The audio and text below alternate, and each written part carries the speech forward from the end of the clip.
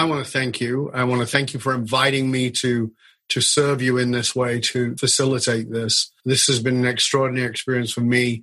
And I really hope, as we talked about in a past episode, that people will be willing to go back and listen from the beginning. Because I understand there's many hours here, but if you really enjoy Josh and his show and you really want to understand the complexities of a human being, this is a wonderful place for you to do it.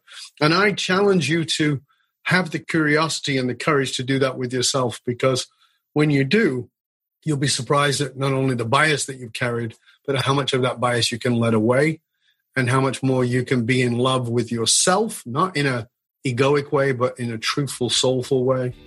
And you have a deeper relationship with others and with your planet and with your environment.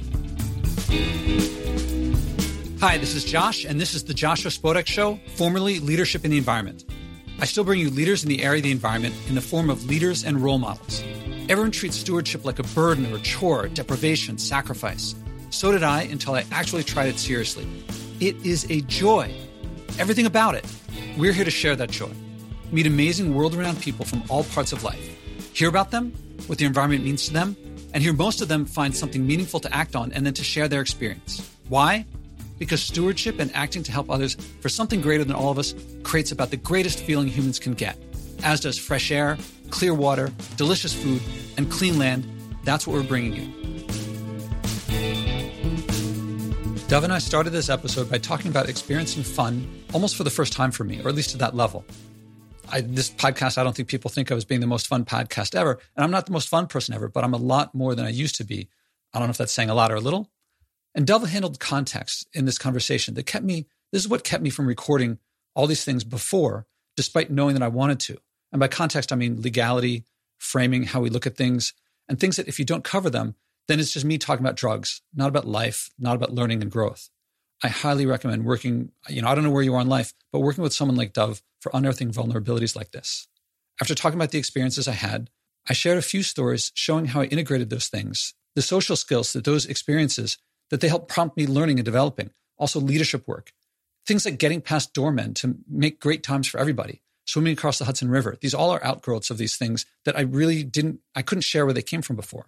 So Dove helped describe how it all came together after that it wasn't just these random experiences that I had and they were fun or whatever, but they became a part of who I am, my practice with leadership, with teaching, with my environmental and sustainability and stewardship work. But the main point of this episode, the third one, why I had to do it after the first two, was sharing my experiences of powerlessness as a man compared to the power that women get, and a woman who scares me, and also a few men who experienced similar situations that suggest to me that my situation isn't particularly rare. And note that I don't describe problems with women per se, but with a system that says believe women, #, without accountability. So you'll hear what the experiences were that scared me. My leadership work has been leading me to become famous, but I've been afraid to get past a certain level of fame. And I guess fame, I'm not sure if that's the right word, of notoriety, of influence, because I think billions of people want to change their behavior with regard to the environment. And I've been afraid to get past a certain level for fear of one of the stories that I tell in this episode. So you'll get to hear what that's all about. I had to share this to liberate myself from that fear. Again, I'm not afraid of the truth of what you'll hear in the story. I'm not afraid of what happened at all because I believe I behaved honorably, nor am I afraid of women, but of a system that empowers people. And right now is the way it treats men. Well, it makes me afraid to be myself, but I'm doing it anyway.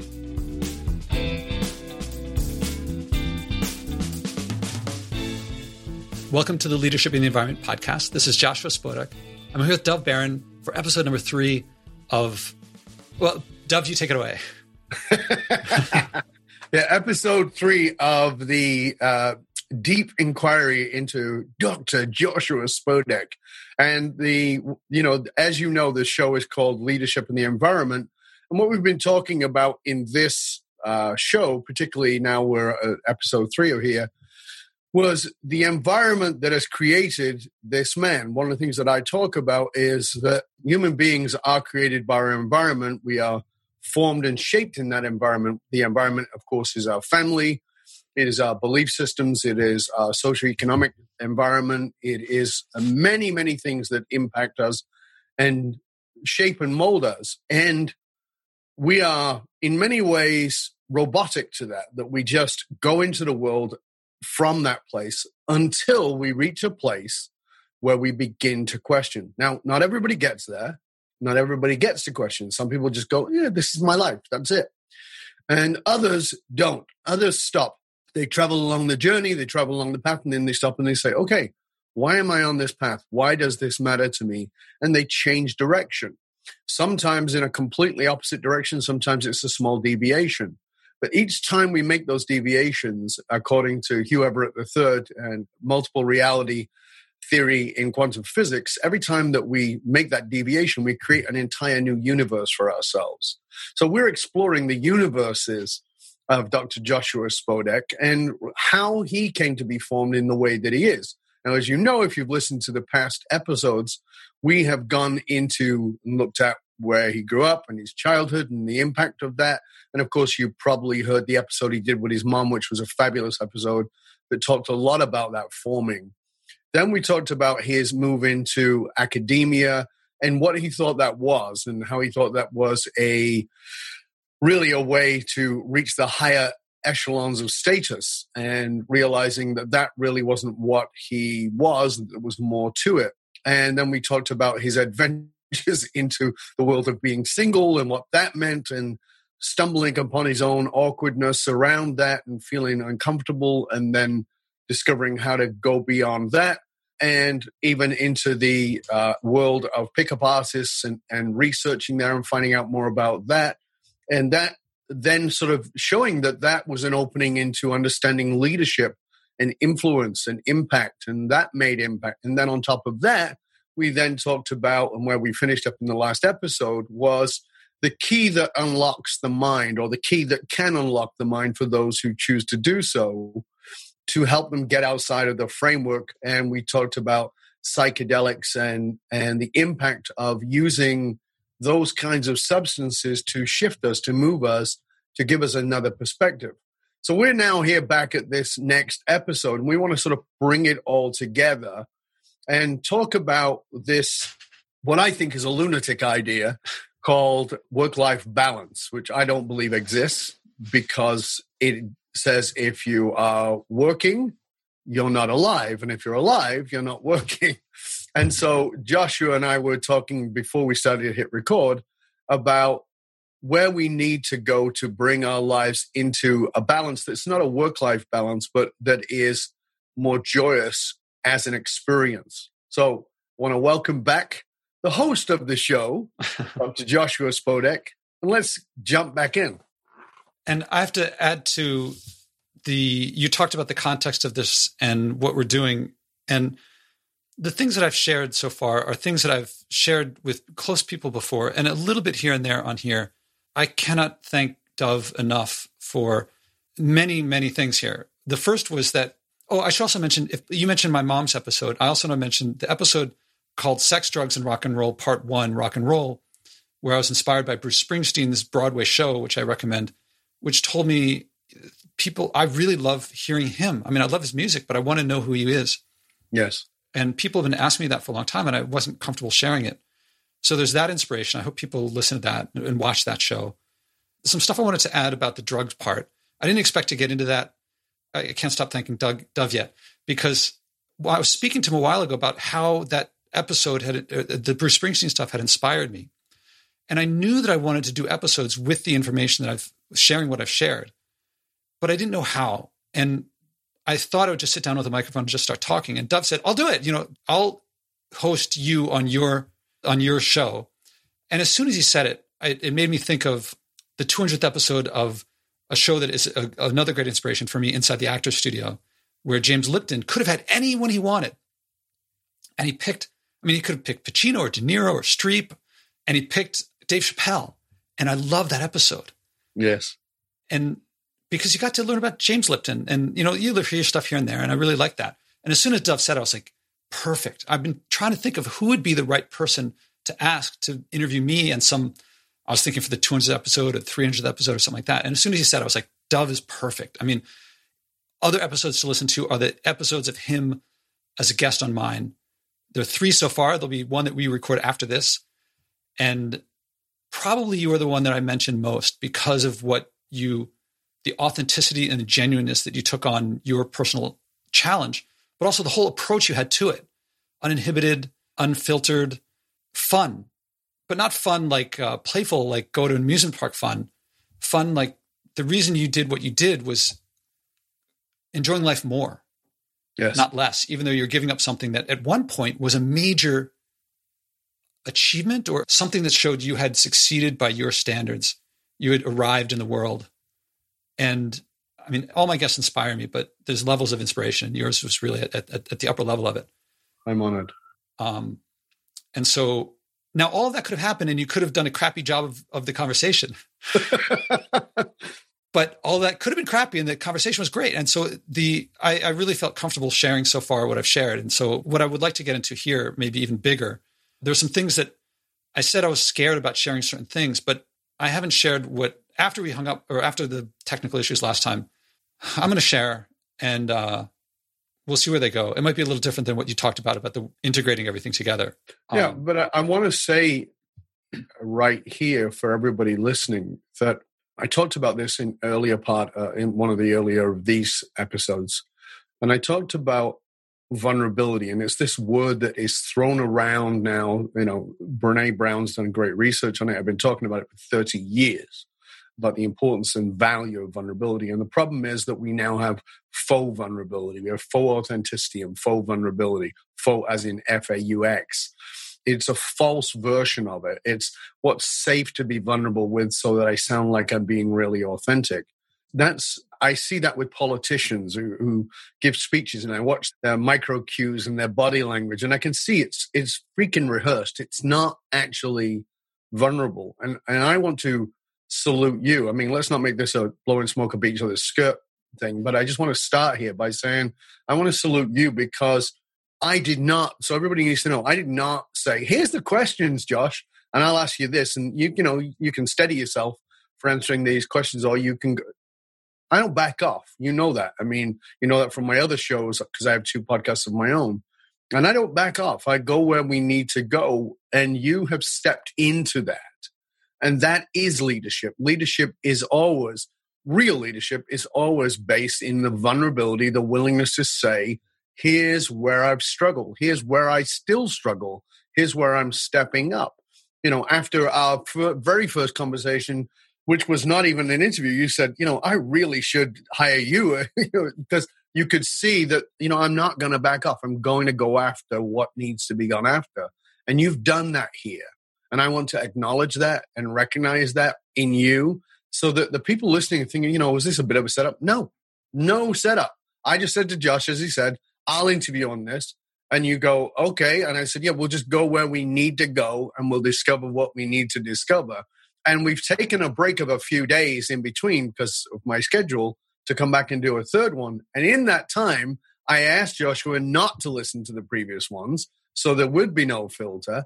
And he's come back and he's now willing to go deeper than we'd even imagined before. So I want to salute that and acknowledge that. We're even compelled to go deeper because of realizing where I've gotten. And I'm speaking with a comfort that I didn't expect.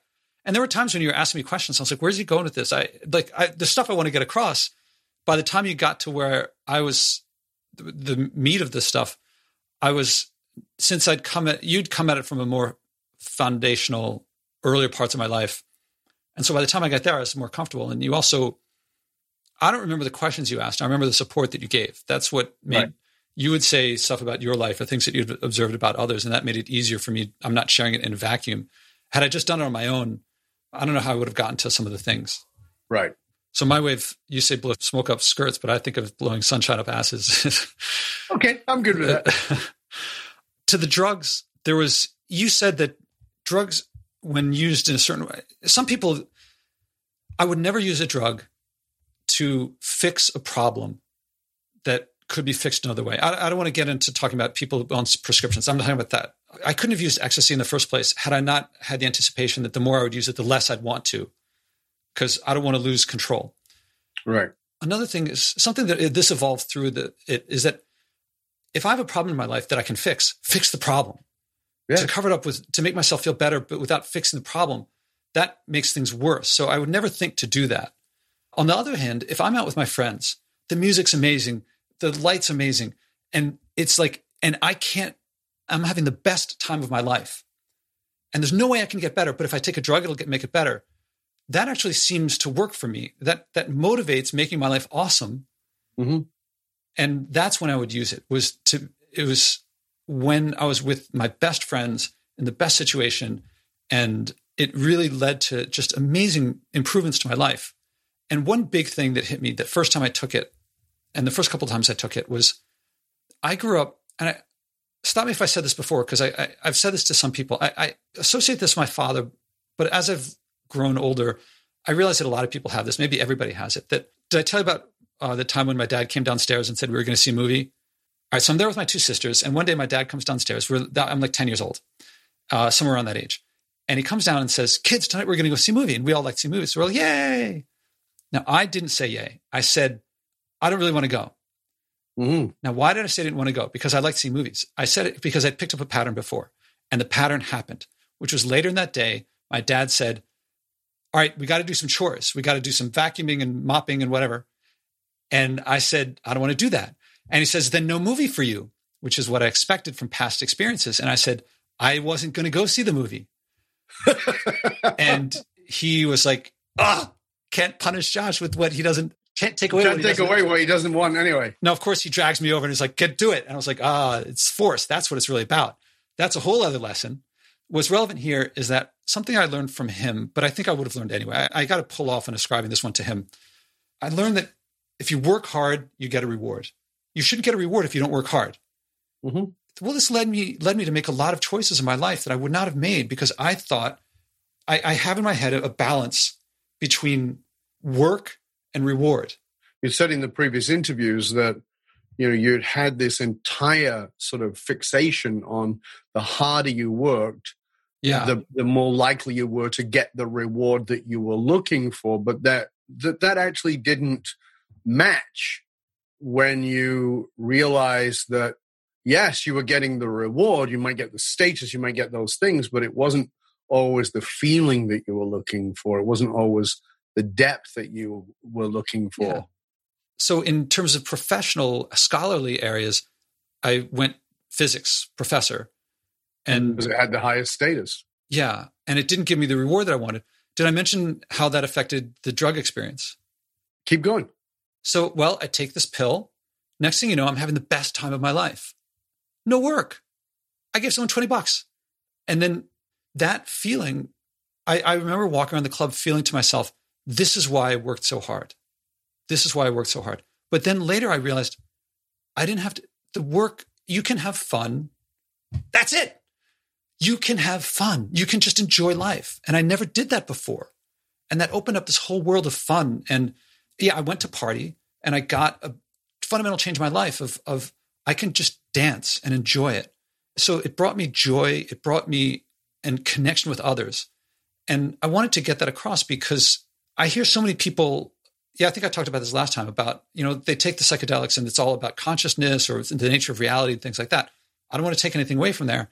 What it opened up for me was this social awareness and skills and emotional awareness and skills. And these were really valuable for me. And you talked about the legal side of things, having Martin Luther King, Gandhi, having been such great heroes of mine for breaking the law. I mean, nonviolent civil disobedience is a strategy that I find very effective. And so I don't connect law with morality always. No. So I am concerned that, I took ecstasy. I'd taken some other stuff earlier, as I think I mentioned, but I was like 27 or so, 28, and was done most of my thesis.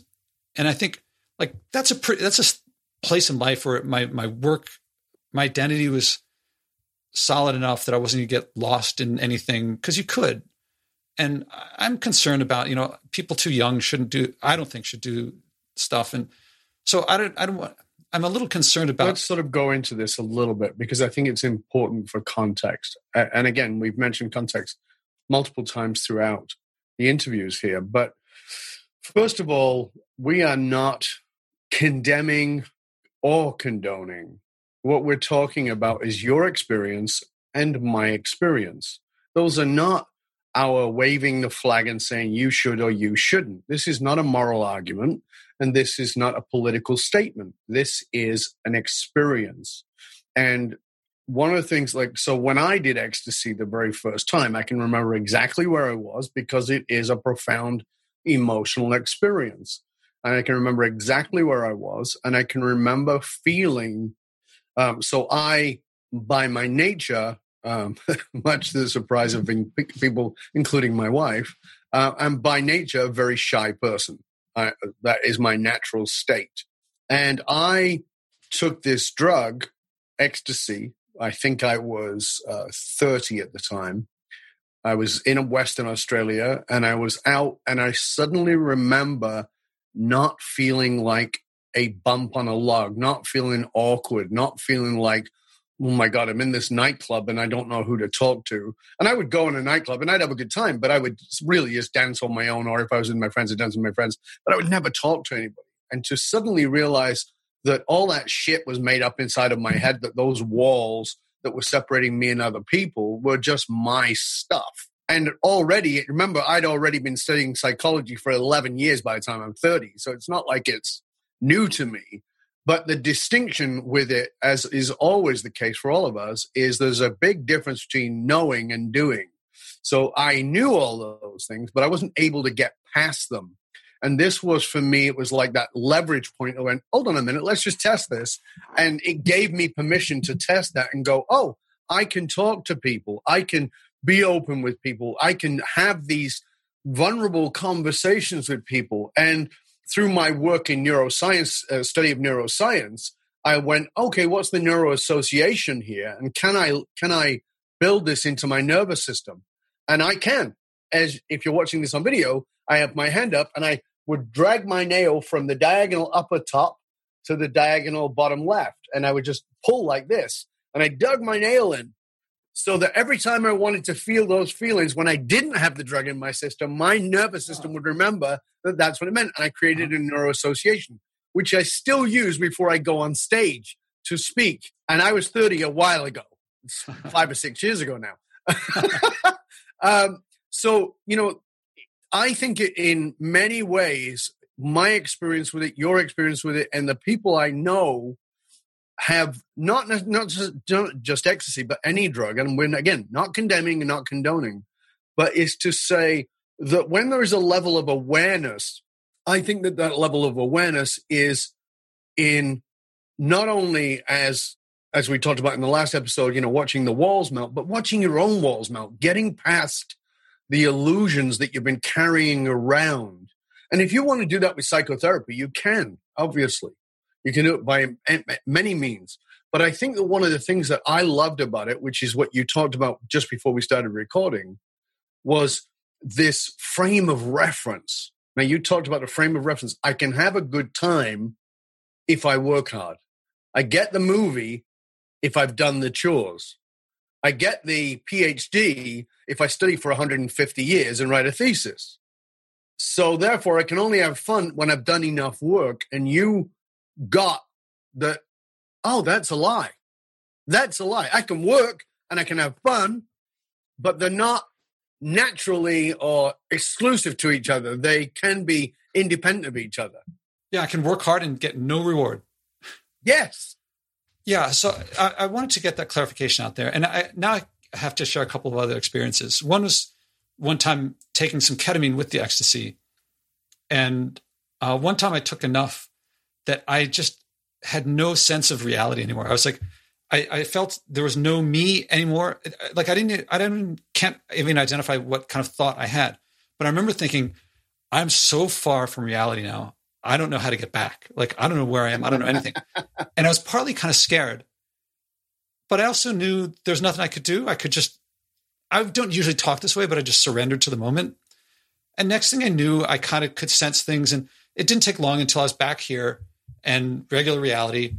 And I don't want to take away from how profound, like this there's just no consciousness left as far as I could tell. But I mean, there's just enough to know that there wasn't anything more than that. Right. And then when I got back, I was like, oh, that was actually one of the most scary things I've ever experienced. I didn't feel scared, but I was like, this could really be trouble. Like if I can't get back to reality, what am I going to do? And then I got back and I was like, that's given me a sense of, ever since then, that's been like the high watermark of like in some direction of being scared. And it really helps the rest. I see why people use that stuff for therapy, for PTSD and stuff like that. That's not my world, but I hear about it.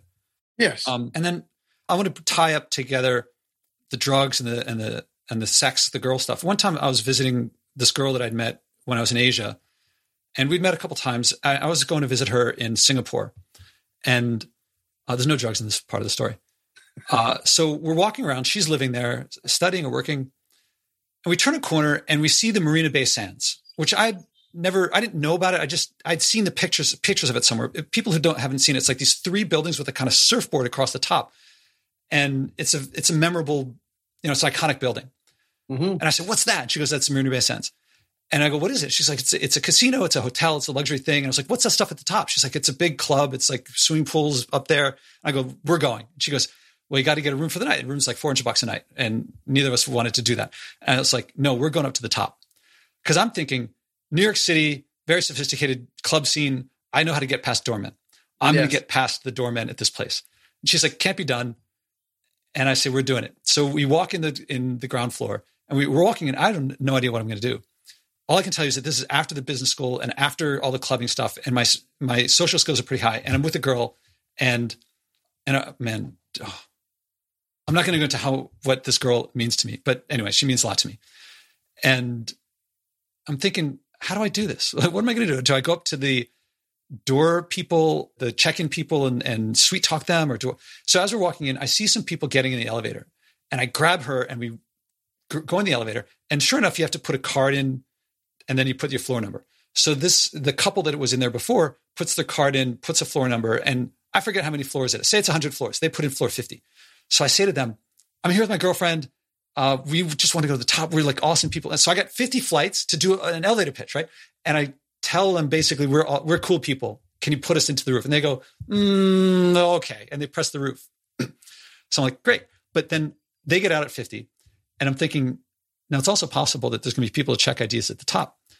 Luckily, somewhere on like floor 70, a new couple gets in. So now I got from 70 to 100 to be like, we're really cool. Can you say that we're with you? And they're like, okay. So we get up to the top, and they're like, yeah, they're with us. And so we get in. So there we are at the top of the Marina Bay Sands. Haven't paid anything. We were barely in the ground floor for like 2 minutes before I made things happen. She's like, what just happened? So we get up there, and we weren't planning on anything. So I see the infinity pools, and they're really cool. And I'm wearing shorts. So I'm like, all right, I'm going to get down in my boxers. I'm going to swim here because I'm going to act like I own the place because I belong here. She didn't get into her bra and panties, so she didn't get in the water, but I was just swimming around. And well, we also snuck off to a secret area and had some fun too, which I won't get into in details there. But this is the sort of thing that's like the social, there's no way as a physics PhD only that I would have had the presence of mind or the skills to do something like that. I wouldn't have been open. How I met the girl in the first place was really a sweet story that I made happen. And to me, that was just fun. So is all that, like, using that story of being there and going to that top floor, the infinity pools, and getting past all the barriers, what do you put that down to? Because as you said, when you described your childhood and you described being an academic and all those kinds of things, those things don't fit. So do you put that down to your experiences with the pickup artists, the experiences with psychedelics, all of the above, or something else altogether? Yeah, that was to me an integrated experience of putting it all together. It was spontaneous. It was fun. It was unrehearsed. It was very skillful and hurting no one. It only leaves the world, as far as I can tell, better. Right. But that's my point that I'm trying to have people grasp here is that, as you know, I fell off a mountain in 1990, got smashed to pieces. And in my recovery, I was in a really horrible place, but in my recovery, like, I am a high stimulus, high creative, high intellect person. I need a lot of stimulus. I need that. And recovering from the fall, there was a lot of stuff I couldn't do, including speak. So when I could, I was chomping at the bit, and I love to learn. I'm highly curious. I love to learn. And I took an insurance course. The head guy from Prime America flew to Vancouver to train me because he'd heard about me. Randy Nelson. I still remember it. Hi, I'm Randy Nelson. He had the accent and everything. And he took us down to Seattle, a buddy of mine and I, my buddy's very charismatic. We went down there. And when we came back and we did this course for 6 weeks. And honest to God, we had my buddy and I had everybody in the class. It was like stand-up comedy every session. We just took over. We had the teacher laughing. Strangely enough, we passed. Neither of us did any homework. We never studied apart from in class. And people say to me, but what did you get out of that? And I said, do you think that I have to get insurance out of it? Because I don't remember a damn thing about the insurance course. Honestly, nothing. And they said, well, isn't that where you go? And I go, no, I go to learn. But what I learn is not necessarily limited to what I'm studying. And you go, what do you mean? Sometimes you learn from the environment. Sometimes you learn in the environment, and it's not about what you're there to study. So I don't think any learning is ever lost. But I believe that when you are open and willing and curious to question your own systems, your own beliefs, your own structures, that you integrate the learning. So for me, we can look at this in the objective blocks and say, okay, we've got Joshua who grows up with a mom who is, let's say, thrifty. Who is thrifty? Farm girl. What's that? A farm girl. Yeah, and a farm girl, and the make your own soap kind of person, and and you got your dad who's the academic, and you've got the do the chores, and then you can get rewarded, and then your dad who's an academic, and then you go off and you be an academic, and you study all those things, and quite separately you've got the study of being a pickup artist, and then the experiences with drugs and being attracted to not your typical woman who would normally surround you. And it's easy to see these things in compartments, but I don't think they ever are. I think that you integrate them as part of the collective of who you are.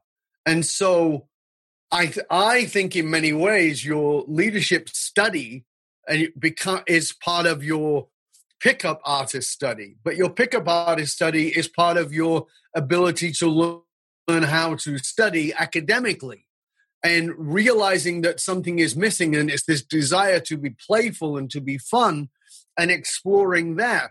And that, you end up on a rooftop in Singapore having a spectacular time, but it's not because of one thing. It's this catalytic symphony of neuroplasticity that's all come together to create this being that is Josh Spodek that we'd like to shove in a box and say, well, this is who Josh is. He's NYU professor. Yeah, but that's not who he is. That's a facet of a multifaceted diamond. Yeah, I think it started off as separate things, and the challenge is to integrate it. It doesn't have to integrate. And until these conversations with you, they're integrated within me, but I don't think people see that. So I think people might see like a Frankenstein sort of hodgepodge of things. And that's why one of the reasons why I've wanted to have these conversations so much is to have these things come out and I take it back. They're not integrated if I can't share them, because then I'm not sharing myself and my whole leadership practice. Another time I'll have to talk about how I put all this stuff together. Actually, I was in the Ask Women podcast where I first talked about how my coaching older guys led to the core of my leadership practice. Mm-hmm. And it's that we'll have to wait for another time for that. Mm-hmm. Yeah. Another integrated experience was one time when, Jordan Harbinger, he and I go way back, because he was, before the Jordan Harbinger show, there was the Art of Charm. And before the Art of Charm, there was him getting started. And he was like a big character on the pickup scene. Yep. And he and I got to be friends. We'd go out for burritos when he lived in New York. Mm-hmm. And one time I'm talking to him, and he just says, we're going to North Korea. He and Joseph was the other guy's name. And I was just like, that sounds amazing. And he goes, do you want to come? And did I say this before? My mind is thinking, don't have the money, don't have the time, can't do it. Out from my mouth comes yes. And it was just this great experience. And then after that, he said Neil Strauss was going to be on the trip. And I was like, I'd met Neil briefly before, but not spending 2 weeks together in North Korea. So that, is yet another thing that came together. I didn't know Neil had gone with you. Yeah, it was me, Jordan, Neil, and a bunch of other guys. And most of them knew each other a little better. And there were a few people who were in Neil's cadre, I guess. They were like followers, acolytes of Neil. I don't know how to put it. And actually, I've become very, very good friends with a couple of them. So that experience was just totally impromptu. I shouldn't have said yes, but now there's no way I could say no. And the reason I put the picture on the top of my blog of me swimming across the Hudson River, that was with one of my great friends from the pickup world, the guy who taught me how to spin it, how to throw a girl against the wall. Mm-hmm. I just had the idea of, could I swim that distance? I had no idea. And he said, let's do it. And so we did it. And people keep asking, how do you swim across the Hudson River? And there's only one answer to how to swim across the Hudson River. It's not about preparation, all that stuff. You get in the water and you swim. That's it. There's nothing else to it. And to me, it's a crossing a Rubicon. I went across the river, and it's interesting that we swam from New Jersey to Manhattan. I swam home. That's this transition that, for me, there's a lot of symbolism in that. Yeah. Interesting metaphor.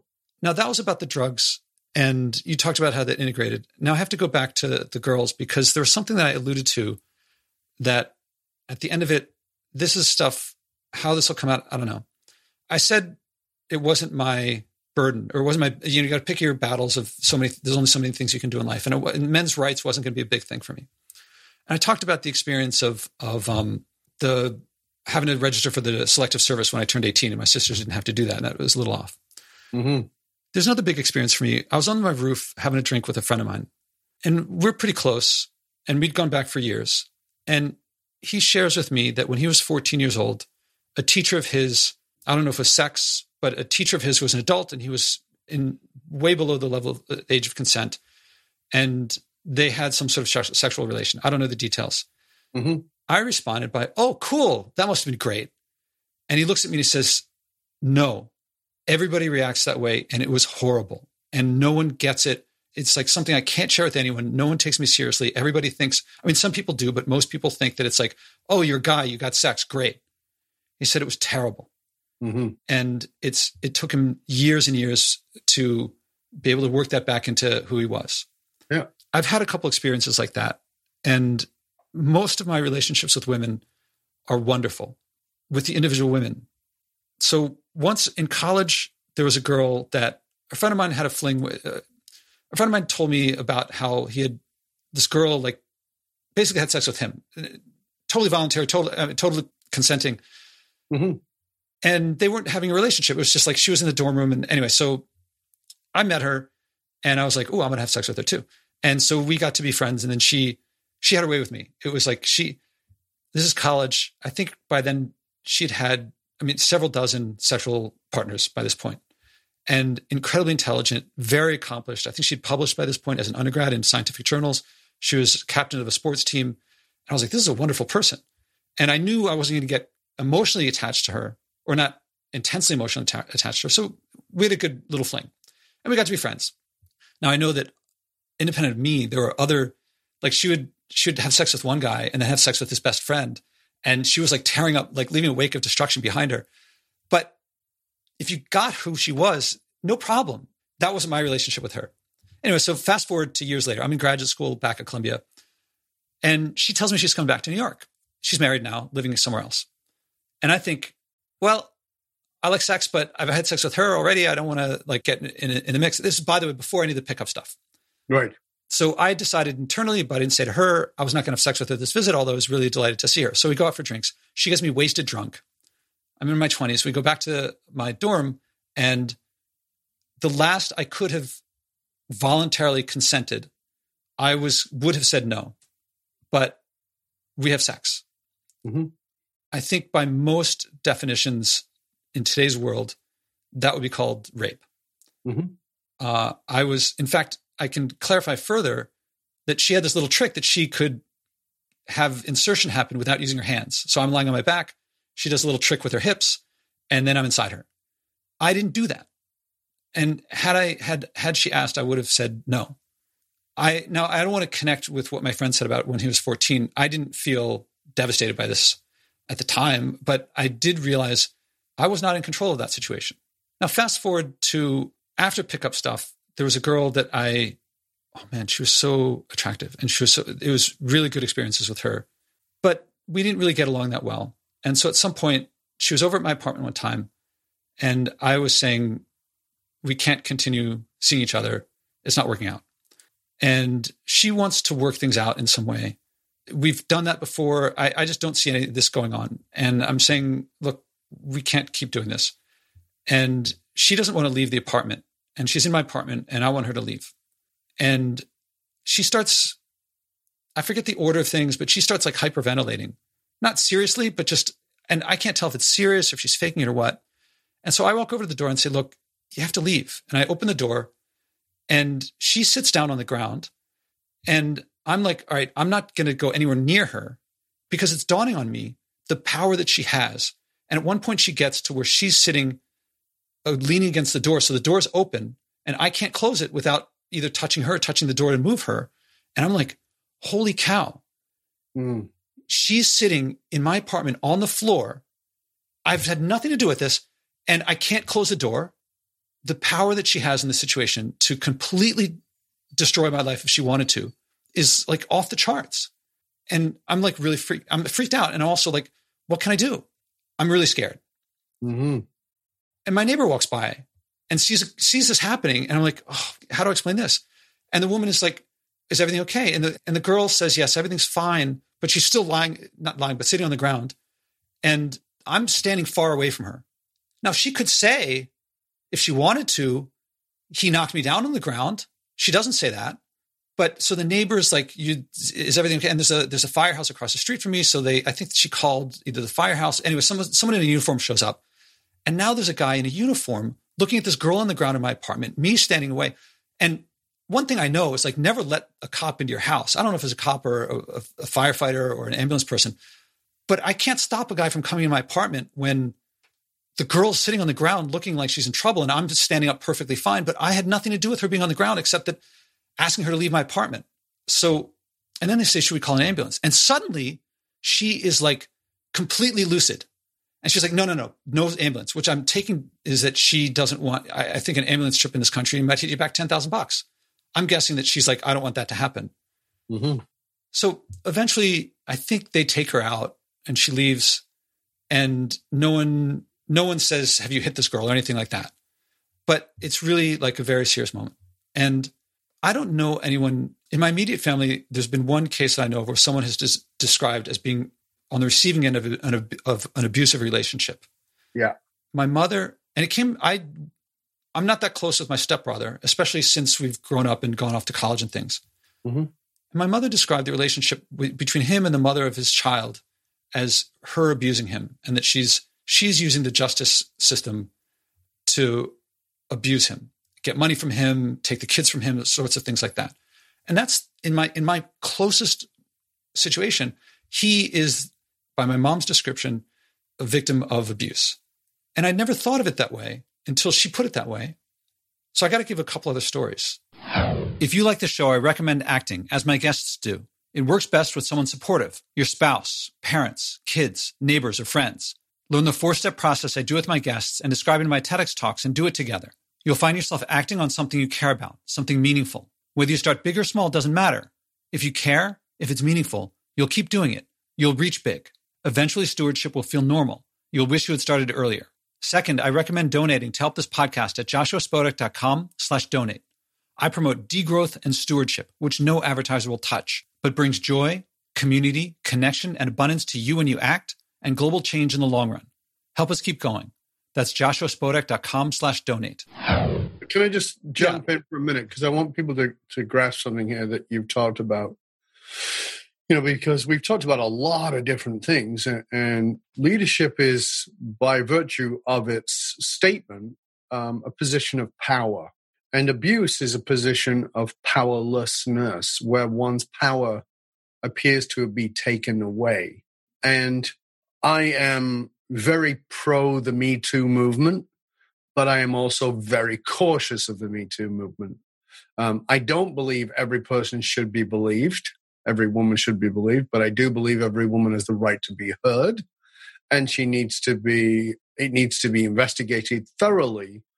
But there is a natural bias towards the man being the powerful one. And I get it, and I understand it, and I don't have any argument with it. But the white male system, and you can do the research on, just look up that term, the white male system, has been incredibly disempowering to men, as you talked about men having to go and do service and all those kinds of things that are not asked of women, and that men die younger, and that men go to prison far more often than women do in correlation of population.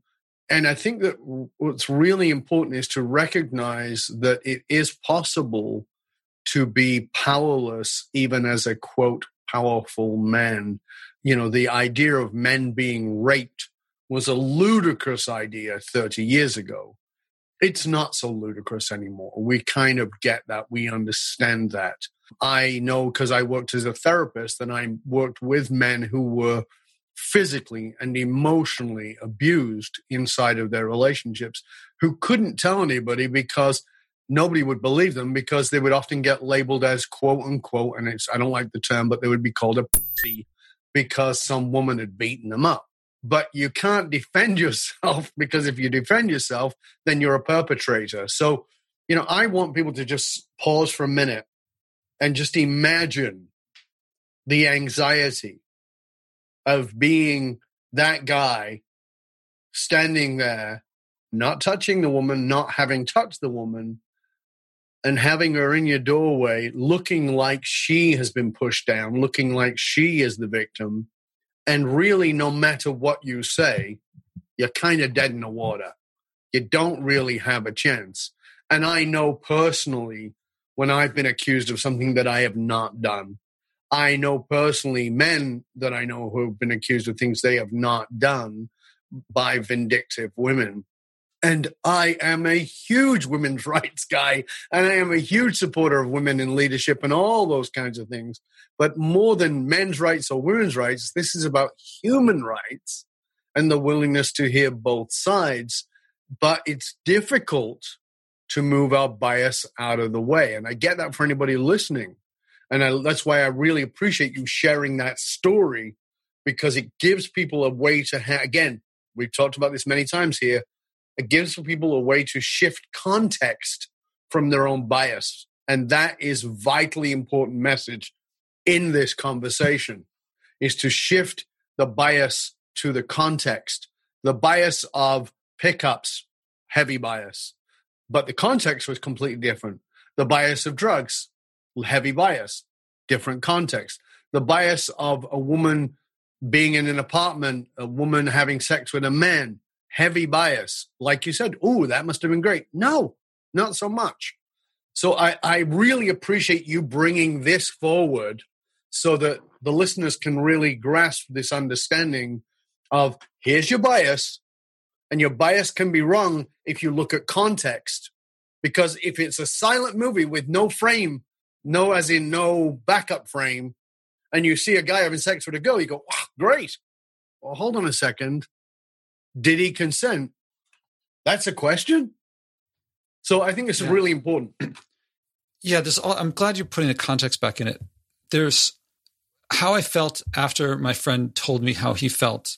Mm-hmm. I mean, intellectually, I was like, wait, what were my biases? What was I thinking beforehand? Emotionally, I felt like a slug. I felt so low. Like, how could I have been so cruel to him? I mean, I could easily say, well, everyone else was too. But man, how cruel was I to him out of my ignorance? But nonetheless, it was not, I wasn't saying it out of compassion. Actually, this girl, the one with the doorway, the sex was amazing. I mean, she really liked being choked. This is kind of an interesting thing. So she was like, I'd never heard of it before. And I was like, is it that you like the restriction? Do you like the vulnerability? And I do what I often do. It's like, I'll try it this way. I'll try it that way, see what she likes more. And anyway, this one time, the first time she told me about it, I was like, she was asking and reading her reactions. Afterward, she said 3 words. I love this. She says, this is before that incident. She goes, "You choke well." I was like, oh, that's kind of cool. So anyway, she's not done in my life yet, because she came back later, which I'm going to tell about. But I wanted to, in between there was my time in China. And China, there was one incident where I went out to some club and met this girl, and we were having a really great time. And we were going out in the club, making out. And like her friends came by at one point, and I don't know how it sounds. I mean, this is how I would talk with guy friends. It's just like I was fingering her and she was totally into it and we were having a great time and her friends come over.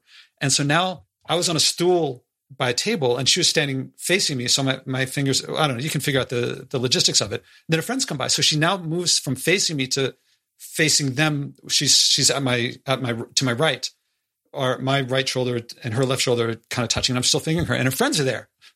And we're kind of talking. They don't realize what's going on and so it's even extra sexier.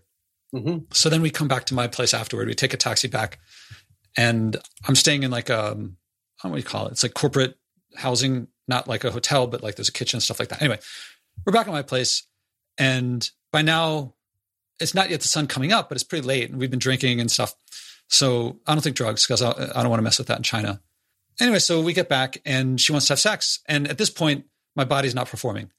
With the girl earlier back at my place when I was in my 20s, she could get me as drunk as she wanted and my body was still getting what it was still reacting. So I'm not getting hard. Right.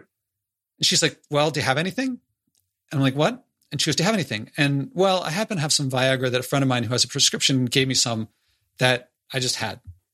And I mentioned that to her and she's like, well, take it. I was like, oh man, I don't want to. Cause if I take it, it's going to take half an hour before it acts. And then it's going to take hours and hours and hours. It's going to be in my system. And I don't want to get started on that now. And she's like, take it. And like, she just lays on me. And sometimes I hear women talk about how men just lay on them and just, they don't stop pestering. They don't stop pestering. I'm like, yeah, I've been on the receiving end of that. She just pesters and pesters and pesters and pesters and pesters. And finally I'm like, okay, fine. So I take it. And then like, she's like, is it working? I'm like, I just took it. And then like, she's just like, is it working? Is it working? And then finally after like 10 minutes, I'm like, I think it's kind of working. She's like, okay, let's go. And so I guess at some point it starts kicking in and it's kind of working, but not really fully yet. So we have sex. Right. And then she's like, great. All right, time to go. And so now the sun is coming up and I walk her out to catch a taxi and she catches a taxi and leaves. I don't think I ever got her name. And so I get back to the apartment or the space and now I'm like hard as a rock. And I'm like, damn it, this is what I was trying to avoid. But my point is that she was just pestering and pestering. And I'm like, I keep hearing it the other way. And my personal experience is not that. Mm-hmm. And the men are generally, the average man is stronger than the average woman. In a dark alley, in a room by themselves, the guy's got more upper body strength. Sure. That strength is, and I noticed that most presidents and Supreme Court justices and congressmen they're men. Mm-hmm. How that translates, I mean, it's absolutely out. There's no part of my brain that is thinking, well, maybe I'll just knock her down and pin her down and have my way with her. Like it's not. And yet it's like, well, you might. I'm like, that's not, it's so out of my world that I can't even comprehend that someone would think because you are a man, you are a potential rapist. That's just saying something about someone because of their sex. But that's not what I'm getting at, is that the power in my muscles relative to hers is nothing compared to, in my experience, the power that a woman has if she chooses to exercise it okay, so now let me get to the... Well, before you go on any further, you just said the power a man has if he chooses to exercise it. But the power a woman has if she chooses to exercise it. And that's the key point. If they choose to exercise it, so there is more physical strength in a man, okay. But there's a piece here that I think is so vital for us to grasp, is that we cannot hold the bias of a gender. We cannot hold the bias of an entire gender and say, oh, well, they're like this. That's not true. I've done so much work on this and had many battles even with other people who are neuroscientists and stuff, and said, listen, I don't believe your nonsense.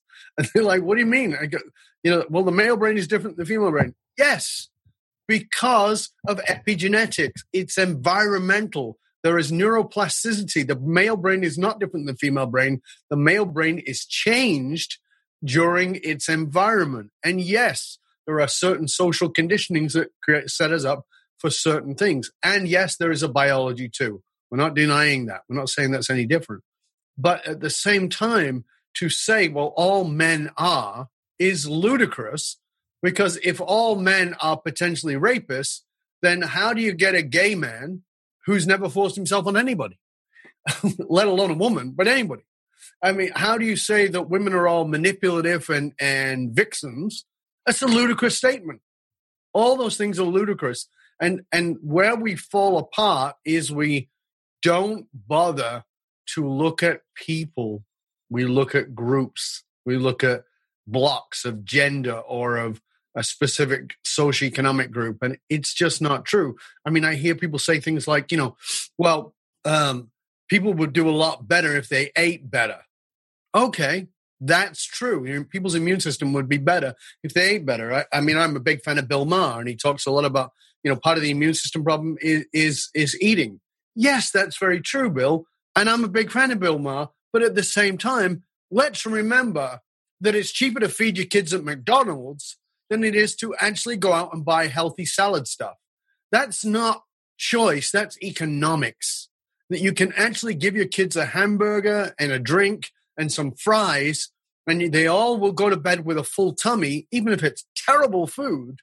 But you don't feel like a bad parent because you just didn't go to bed hungry, because you could feed them on that cheaper than you could feed them on any organic food. There's a context that's like, I know we keep drilling into context, but we've got to bring everybody back to context. So every piece of what you've said has to be separated into context rather than glued into, oh my God, this man is A. But if I were a woman and I said these exact same things, if someone had asked, I would have said no, but he got me so drunk. And then he, without my doing anything, he inserted himself into me. No one would say, well, we have to put context around this. Let's understand. Let's understand who he is here and the differences between people. Are like, holy cow, press charges. Yeah. And the reason I brought up the thing about the choking was not about the choking, but it was about, a lot of times people say, well, porn teaches boys all this stuff. I didn't come up with choking. Things that came into my life from women insisting on it with me would be anal sex, oral sex. All these things were like women brought to me. I didn't come up with these things. I mean, they're very common, but the oral sex, I didn't know about it. And then my high school girlfriend was like, she wanted to. I was like, what is it? And same with anal sex and all these other things that were like, in my experience, my sexual horizons have been broadened by women and brought to me by women. And I knew all about porn before that.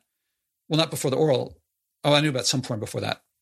And my experience is so different than the world. And I'm like, everything they keep saying, all the stuff that they keep, how do I put this? There's a demonizing of men that just does not fit my story, my history at all. And I'm not looking for this stuff. And that's why I don't make it my battle, because it's, the environment is a bigger thing. And by the way, I can feed kids for cheaper on organic, fresh vegetables than anyone can from McDonald's. But that's not part of this conversation, but I can't help it. I have to say that because my famous no packaging vegetable stews, which you're invited to, Dove, when you come over. And so I get back from China now, and now I'm dating a girl, and it's a relationship that I have for like 5 years. And she and I at this stage are experimenting with not being exclusive. So I get in touch with the girl from the doorway, and I say, let's get back in touch. And I'm very open with her. I tell her I'm in a non-exclusive relationship, and the other girl knows. She doesn't know about any details, but this is all within the realm of what we said is okay. And she's like, well, that's fine for you, and we can talk, but I don't want any relationship with a guy who's not with me. So I'm like, okay, fine. And at some point, she invites me over to her place. And I'm thinking, I guess she changed her opinion. And we go over to her place. I go over to her place, and she makes me dinner.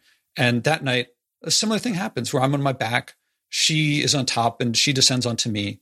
And I'm thinking, I've been very open with her. I haven't hidden anything. I haven't told my girlfriend's name to her. She doesn't know who that girl is, but she knows that she exists. The next morning, we're having breakfast, and I mentioned the other girl, and she starts freaking out. And people said, Josh, that was very insensitive of you, but I thought it was open about, anyway, she gets really angry at me, and she kicks me out, and she's crying. And I'm a bit, I feel bad, but I also feel like I didn't say or do anything deceptive in any way. So I don't know if she's going to be mad forever, if she's mad for a little bit or what. So I keep contacting her for a bit, and she's really angry at me. And at one point, I'm with my girlfriend, and she's on Facebook.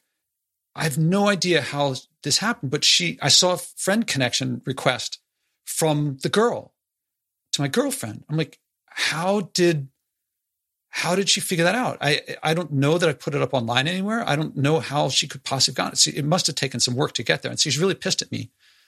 And she wants vengeance. And this is why I'm afraid to have mentioned all of this stuff, is because there is a girl out there who I hope that she has moved on. I hope that she's happy. I would talk to her if she wanted to talk to me, but as far as I could tell, she wanted to hurt me. And she was going past just me. And I'm not afraid in any way of people knowing what happened. I would be happy for people to know what happened. Mm-hmm. What I'm afraid of is that there's a hashtag that says believe women, and there's no hashtag that says believe men. And if she chose to act on her anger, which I hope is over, or if she chose to, she could destroy me. And it's possible that her memory could be different than mine. Of course. I think my memory is accurate, but there's no way of knowing, but she might come out and say something. And I'm totally I'm in a sense at her mercy, because if I say hashtag me too, people will say it's not for you. But my experience is these experiences, if a woman had them, would be exactly what Me Too is for. And if I said, believe me, everyone would say, that's not what it's about. You are privileged. And when people call me privileged, you were talking about food, and that's when people call me privileged most, is when I talk about when people are over for my famous no packaging vegetable stew, and I say, anyone can do this. And they say, yeah, you don't know because you're privileged. Okay, I live in Manhattan. I live in Greenwich Village. There's farmers markets near me. I'm not in a food desert. But they don't know that I've lost my job in my apartment in the same day and things like that. And they say, well, there's nothing that I can say or do that stops people from saying that's actually an example of how privileged you are. Mm. If I say, no one wrote my thesis for me, I finished all these marathons, no one took any step for me, I had to do all those. Well, they say, yeah, it's made for you. Everyone else, it's hard for them, but for you, it's somehow easier, something like that. Mm-hmm. And I might say, this woman it seems to fit many people's definition of rape. And I say, well, it didn't really affect me. And they're like, see how privileged you are. It's like, there's no way out of it. The more that if I try to explain it, they say that's actually an example of how privileged you are. Yeah. And, I want to put something here forward. You may remember many years ago, Oprah was sued by the Texas meat rangers, right? Yeah. The rangers of meat and, because she did a show in which she showed the processing of meat to turn into hamburgers. And she said, ugh, I don't think I'll ever eat meat again. And she said it quite jokingly, and she has continued to eat meat. So clearly there was no ill intent. She was just making a personal observation. They took her to court. They sued her. They said that she was anti-meat and she was trying to... I think it was libel was the... Yeah, all kinds of things that came up around it. And Oprah, who I actually have a lot of respect for personally, and I know people don't like her and people do like her. I have a lot of respect for her, enormous. And Oprah said, she was exhausted by this court case. I mean, and she was still doing her show every single day from Texas. And she said she was exhausted. And then one day she came on and she said, it's done. And then she told the story. And she said, here's what happened. She goes, every day I would go to bed and I'd cry and say, how can they say these things about me? How can they say that I'm that person? I'm not that person. And she said she battled with that over and over and over again. How could they say these things? I'm not that person. She said, and then one particular night, she was praying and she said, how can they say these things? I'm not that person. And she said, hold on a second. I'm not that person. It doesn't matter what they say. I have to know who I am. And I think that that's little consolation if you're in jail for something, of course, or in prison for something. But the truth of the matter is, at a soulful level, you have to know who you are. I've been accused of things I've not done. And at the same time, I understand through neuroscience that the personal memory is incredibly faulty. Incredibly. The reason that courts can't trust eyewitnesses is because they're not reliable. That's the evidence. They're just not reliable. It used to be the most reliable evidence. It's not. So you've got to know who you are. This is why one of the reasons self-awareness is so important. You've got to know who you are. And I know that I have done things or behaved in ways that I'm not entirely proud of due to consuming too much of something. Yes, I get that. But I know who I am. You know who you are. And for instance, this woman could listen to this and she could still be carrying that vendetta and she could attack you. Of course she could. But you have to know who you are. And I think that when you do that, I was watching a thing yesterday with some friends of mine who are peers who just did a big study on Joe Biden responding to the sexual assault charges. Mm-hmm.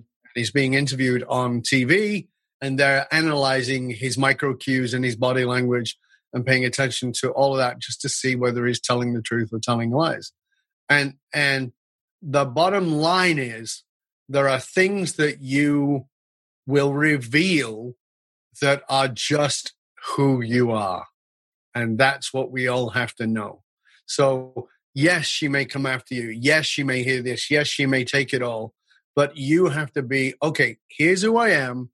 And they may say whatever they say. And you don't have any control over that. And yes, you're right. There are bias that says a certain gender is more believable than another gender. But that doesn't change who you are. Because you've not held anything back here. You've talked about some things that are a bit iffy in some people's eyes, but we give it context and we say, okay, hold on a second. Is that aligned with who you are? Yes. I think this is a very important point. Yeah, I'm listening to you and I'm kind of spent at this point. I mean, there's another, after all this, there's a friend of mine who is engaged to this woman and she once hit him.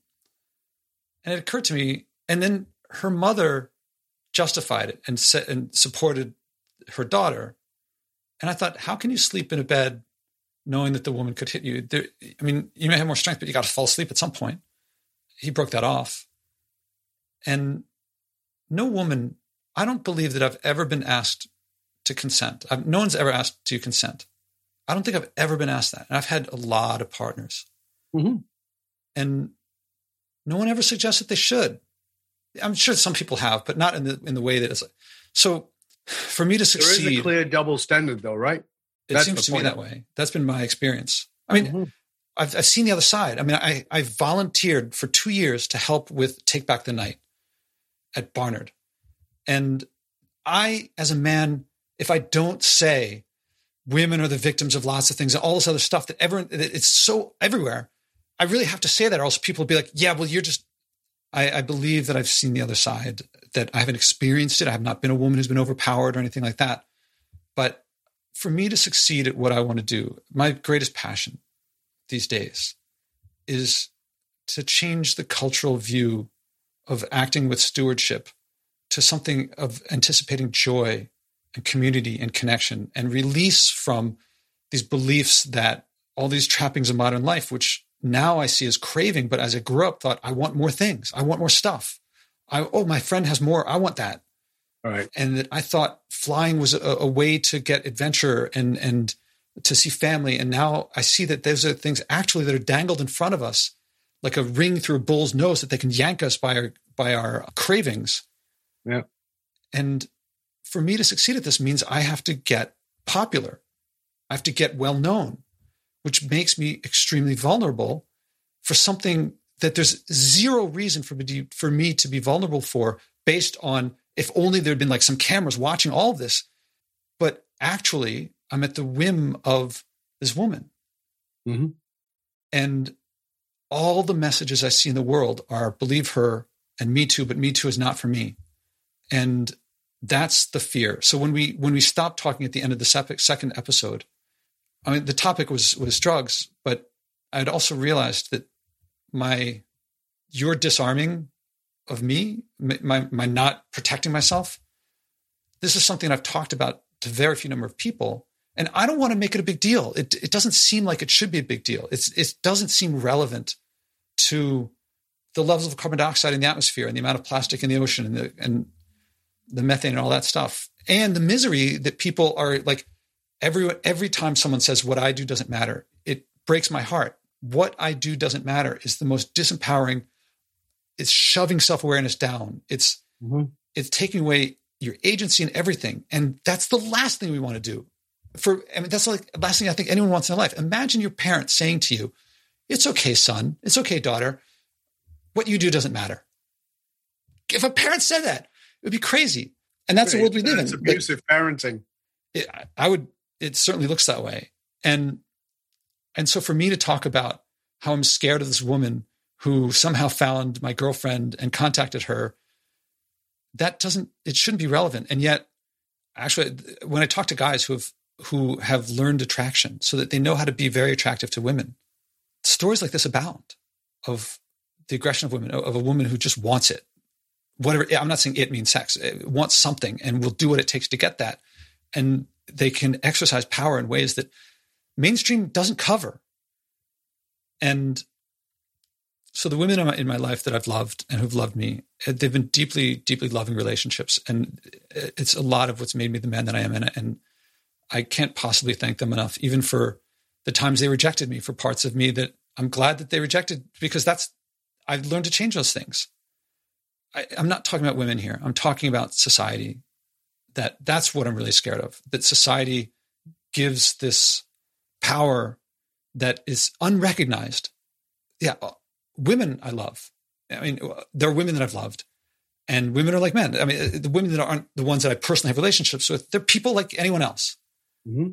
But I'm really scared of what could come of this. And I'm sure there are people right now listening to this saying, this is an example of how privileged she is, or this is an example of how men don't get it, or something like that, which I've now come to conclude that they were going to think that no matter what.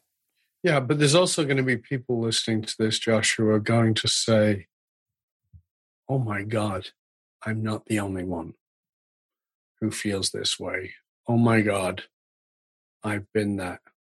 I remember being 20, almost 21, and being with a girl, living with a girl who phoned my father and had him come to my apartment saying that I had hit her.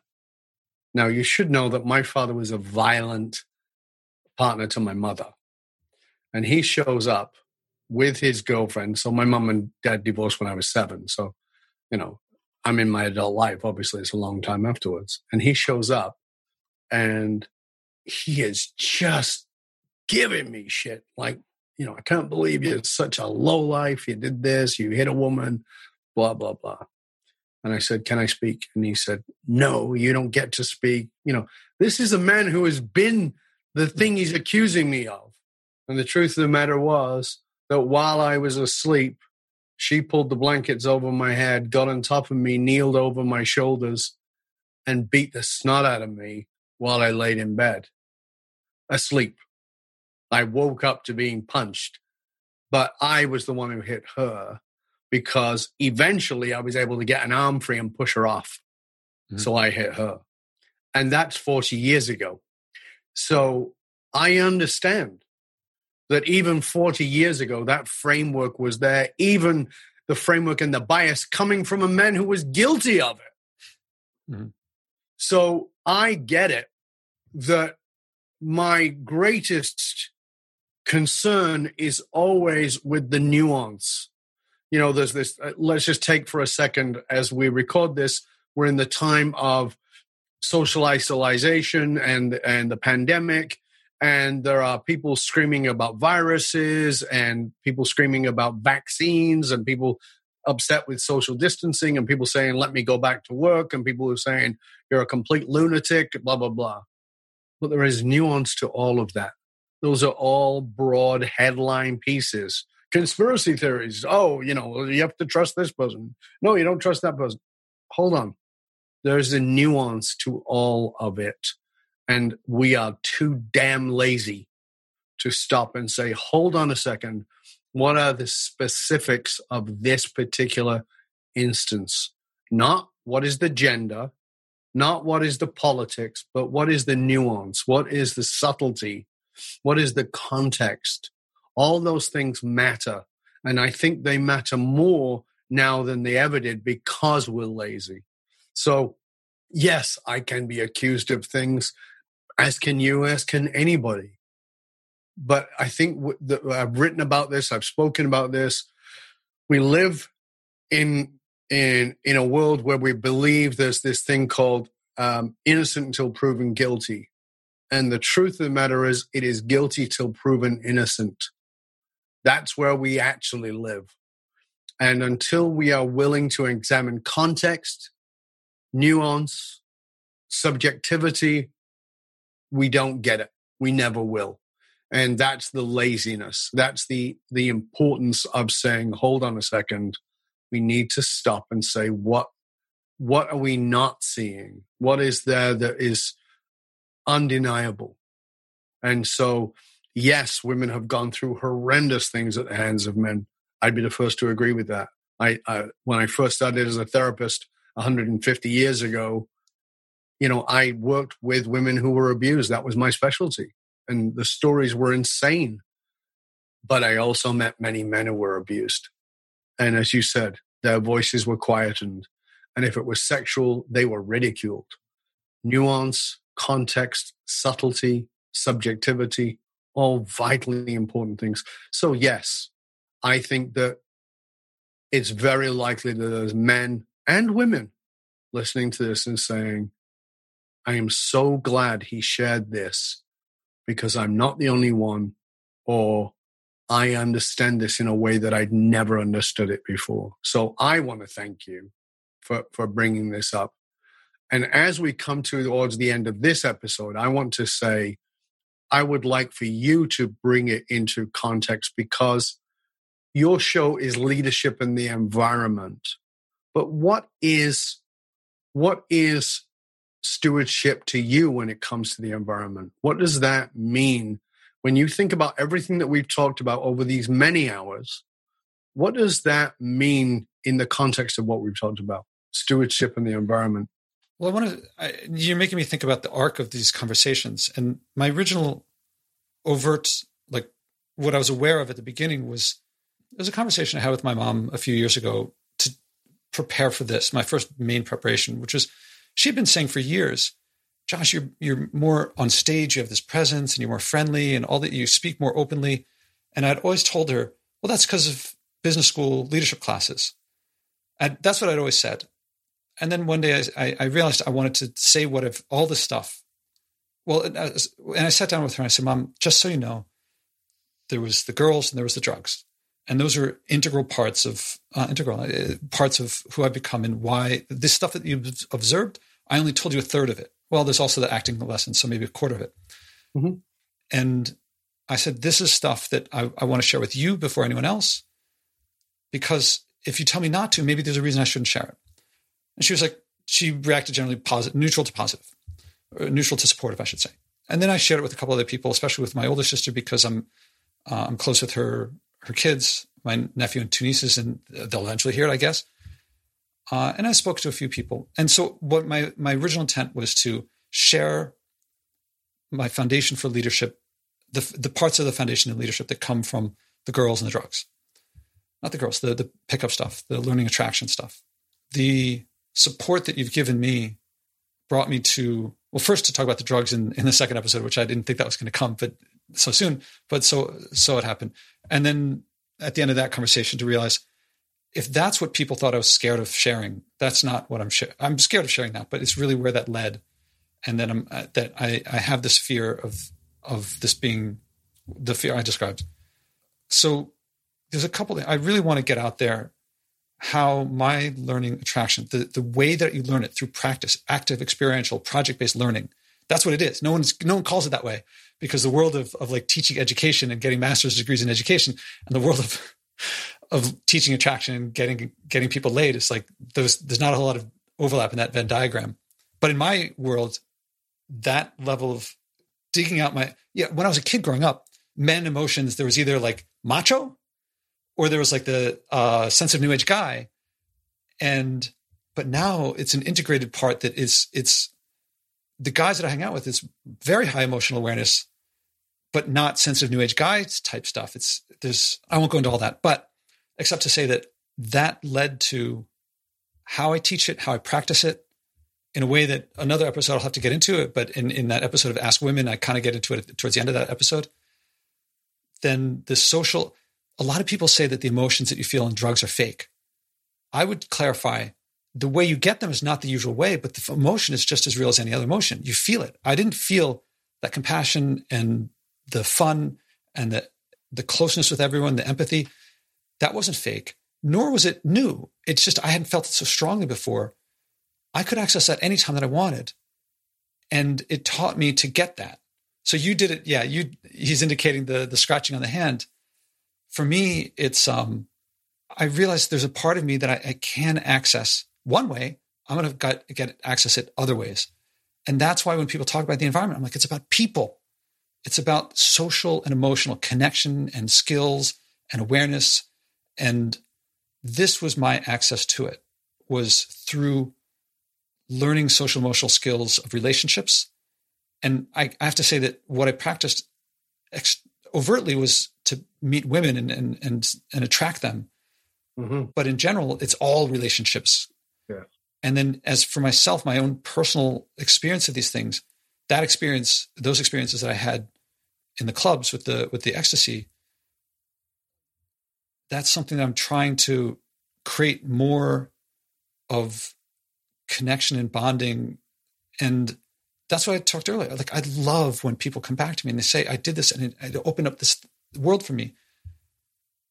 It's abstract environment. I love the environment. I'm happy. Like, I just saw a bright yellow bird out the window. It was so beautiful. And I mean, so bright yellow. It just doesn't measure up, as much as I love that. It doesn't measure up to sharing with another person that and leading another person to a place where they appreciate that and they want to steward that. Stewardship is, I would have a great time if I caught a flight and went to Thailand and sampled the food there, because I love the food there more than any other food in the world, or Italy, which is the next best place, or, the Mediterranean. I would love that. And man, it would be great to live in the world that I hope to help bring about, where we voluntarily, non-coercively, through creating abundance for everyone and stability, to live in a world where a flight or two a year is within what the earth can regenerate. But that's not the world we live in. And I hope to help create that. In the world that I live in, that hurts people. Mm-hmm. That's not my choice. That's not my opinion. We can look away from that if we want. And that would be the opposite of stewardship. And that would be saying, I don't care who gets hurt. I want it. Mm-hmm. Stewardship is, I care about others and I'm willing to put their interests, our collective common interests, ahead of my own here and there. And my experience doing leadership workshops at West Point and working with generals and working with Marine Corps generals, service, honor, it's so there's no going back. That's a big shift in my life. That's one of the main shifts in that swimming across the Hudson is to service to others. As Francis Hesselbein, my mentor, says, to serve is to live. And the feeling that we have access to of putting others' well-being on par or ahead of our own, it's teamwork, it's oneness, it's a sense of, it is I'm not a parent, so I can't speak for parents, but as far as I can tell, this is as great a feeling as any, is to feel a part of something greater than yourself, to give everything you've got in the cause of something greater than yourself, greater than all of us. That is what stewardship opens the door to. Acting on it, that's what this is about. And I have no idea how to communicate this in any way other than to lead someone to a point where they experience it themselves. I've never been able to communicate it in words. I don't believe it can be communicated in words. I hope to find a way, and I'm struggling for that. But what I'm trying to get across, because my question was, how does this all connect to leadership in the environment? It's not about electrons and positrons. It's not about carbon dioxide. It's not about mercury. That is the external manifestation of our beliefs, our identities, our goals, our hopes, our dreams. And if that is I went on a walk with my mom today, and as usual, I pick up a piece of trash. But I picked up all the not even close to all the stuff I passed by, and my hands are full every single time. And we're on the middle, not nowhere, but kind of close to it.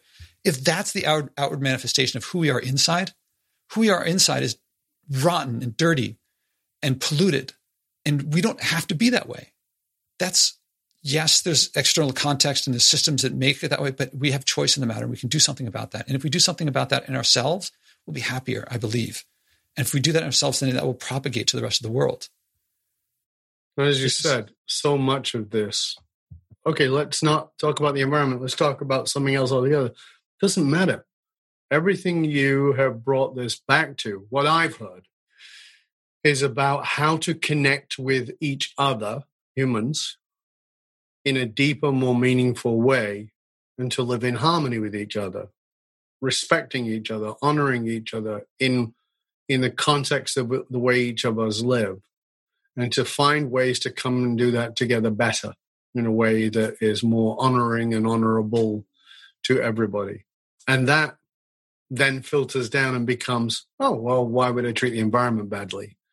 And why would I treat another human badly? And how can I be better at relationships? And how can I be at better my relationship with Gaia, with the planet, with, all of these things.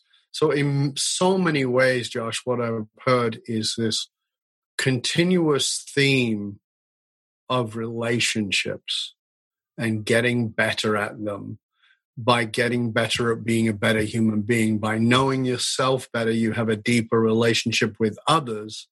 And in getting to know yourself better and having a deeper relationship with others, you get to have a deeper relationship with your world. And by getting deeper knowledge of yourself and deeper relationship with others and deeper relationship with that which surrounds you, you have a deeper relationship with not just your environment, but the environment. And I think that is a really solid place for us to close up this particular episode. I want to thank you for your vulnerability, your strength, your courage, your commitment to reveal what most people would consider some challenging statements, but to reveal who you are in the cause of that, in the cause of being more transparent, which you and I both believe in, but to being more relational in an effort to be a greater steward of the world that you live in. So I want to thank you. I want to thank you for inviting me to serve you in this way, to facilitate this. And this has been an extraordinary experience for me.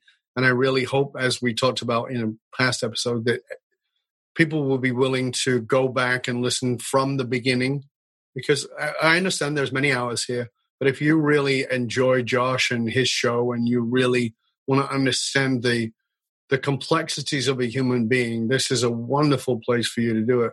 And I challenge you to have the curiosity and the courage to do that with yourself, because when you do, you'll be surprised at not only the bias that you've carried, but how much of that bias you can let away, and how much more you can be in love with yourself, not in a egoic way, but in a truthful, soulful way.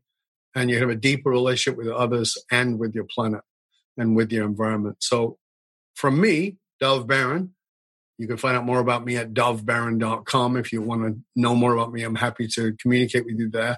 I would love for you to please rate, review, and subscribe to Josh's show, Leadership in the Environment.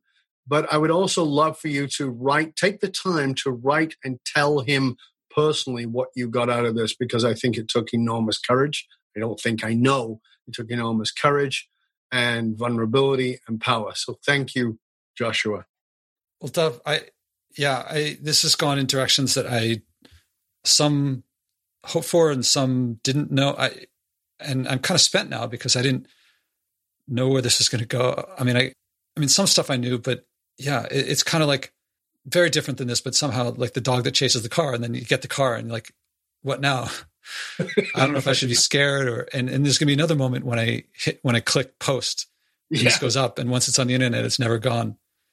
And this is a unique experience for me in my life. I can't express the gratitude I feel to you. I hope that people listening to this subscribe to your podcast as well, contact you. Now they're all going to contact you. So you get a full inbox because of this. I'm kind of at a loss for words after talking so much. I have no idea. I must have talked for like 45 minutes at a stretch. A little bit longer than that. So, sorry if I was boring. Not at all. And so I appreciate you saying that. And yeah, this is a rebirth. This is a new beginning. We'll see where it goes. I hope I don't end up in jail. Well, if you do, this will be the evidence in your favor. I hope that this is a new beginning in that I've really been twisted up inside about having things that were very deeply important and a practice and a teaching that is about allowing yourself to be vulnerable, about sharing openly and feeling like a boxer with both arms tied behind my back, of not actually practicing it. And now I hope this gives me, I anticipate this will give me freedom to augment my practice. But at this particular moment, I have no idea. We'll see. So, Dov, thank you very much. Thank you. Since recording this episode with Dov, I found some old emails from this woman that I talked about. She found my girlfriend. I don't know how, because I hadn't posted our names together. She found postings of mine, and she would write in those postings, Josh is actually, and pointed to the anonymous identity as an attraction coach. And she sent me an email, including a picture of me with my girlfriend. How she got it, I don't know, but I think she was implying she knew things about me that I hadn't told her, and she could act on them. In fact, one of her last emails to me was listing things that she knew about me and wanted me to know. And one of the things was, and you really don't know what I can do, which to this day I take very seriously. And that's hence my fear. Anyway, back to this in general. I appreciate you listening to my sharing these experiences, all 3 episodes, that kept me from expressing myself and being the integrated person on the outside that I feel myself to be on the inside. I've held a lot of this stuff on the inside since the mid-90s when talking about the experience with a woman in grad school, in the late 90s with my experience with ecstasy, in the late 2000s learning attraction and seduction, and the mid-2010s seeing the unaccountable power society gave a woman should she choose to act on it. But my practice is openness, allowing myself and coaching my clients to be vulnerable, sharing one's whole self, and integration, integrating all these things together. Not sharing how, say, MDMA revealed my emotional and social potential, or that I developed so much of my social skills, rebuilding myself from being an introvert my entire life to a burgeoning leader who can now gain energy from social interactions, things that I couldn't do before and I couldn't share because these things held me and everyone I knew from my potential. I should mention that with most of my business coaching clients, after a month or two, when our relationships got closer, I would share at least the parts about the attraction and dating. Coaching relationships nearly always go from focusing on business. I mean, most clients come to me and say they want to prove something about business. And then they eventually become, usually about 2 months in, my wife, my husband, my kids, my family, they notice this change about me. What we start talking about in work becomes a big part of their life. And at that point, I would usually say, we can include those relationships in our focus in our coaching. Usually they decline at first, but then over time they'd say, yeah, let's get into that. And then I would share, well, this is a lot of the stuff that I've worked on and that I've coached with others. So it's not new that I would share the dating and attraction stuff, but it was usually on a one-on-one basis with friends or with clients that I've been working with for a while. I'll close these 3 episodes with these 2 points, that all my work on leadership, whether it's in business, personal, applied to the environment, is ultimately about helping people improve their relationships with themselves and those they care about, which may be the whole world, but certainly people that they care about, and that I find that they work best, relationships work best, when I don't hold parts of myself back, especially the most important parts, or separate parts of myself within me. And second, that as big a goal as sharing this stuff has been, I feel it's a new beginning, no longer censoring myself out of fear for how #movement silencing my voice and experience might hurt me, nor holding back experiences I found the most developmental in my life. I've never done a second set of comments at the end of one of these interviews, but after recording this episode and the comments you just heard, I then shared the story with my mom after she heard me describe the stories with women, which was unusual for me to talk about, but that's the point, if that's what this opened me up to. She told me the woman emailed her. So after emailing me pictures of me and my girlfriend, I don't know how she found them, writing about me on web pages without telling me, trying to make me look bad, and writing things like, you don't know what I can do, she contacted my mom. In this case, she seems to have a lot more power. If a man wrote, you don't know what I can do, or contacted a woman's mother, he could end up in jail. If a man complains about things like this, I think many people would ask, what did he do to deserve it? Again, my issue is not with any woman or women in particular, but with a culture that says #BelieveWomen, but nothing about #BelieveMen. If I said me too, I think people would say the best thing for me is to shut up and listen. Sharing these stories has opened me up to share. I've already heard back from listeners that they very much appreciated the first couple episodes with Dove. I still have no problem with the truth, but I fear unaccountable power. But this is what the experience has brought me. It has given me courage, despite the fear, to act. How many people are bringing a message of joy from what everyone calls saving the environment, but I call the future? Step by step, this podcast is creating a culture of joy, community, and connection around sharing and acting on our environmental values. Again, there's no profit in buying and wasting less, but we'll all love our lives and relationships more when we do. I can use your support. Please donate at joshuaspodek.com/donate. Again, that's joshuaspodek.com/donate.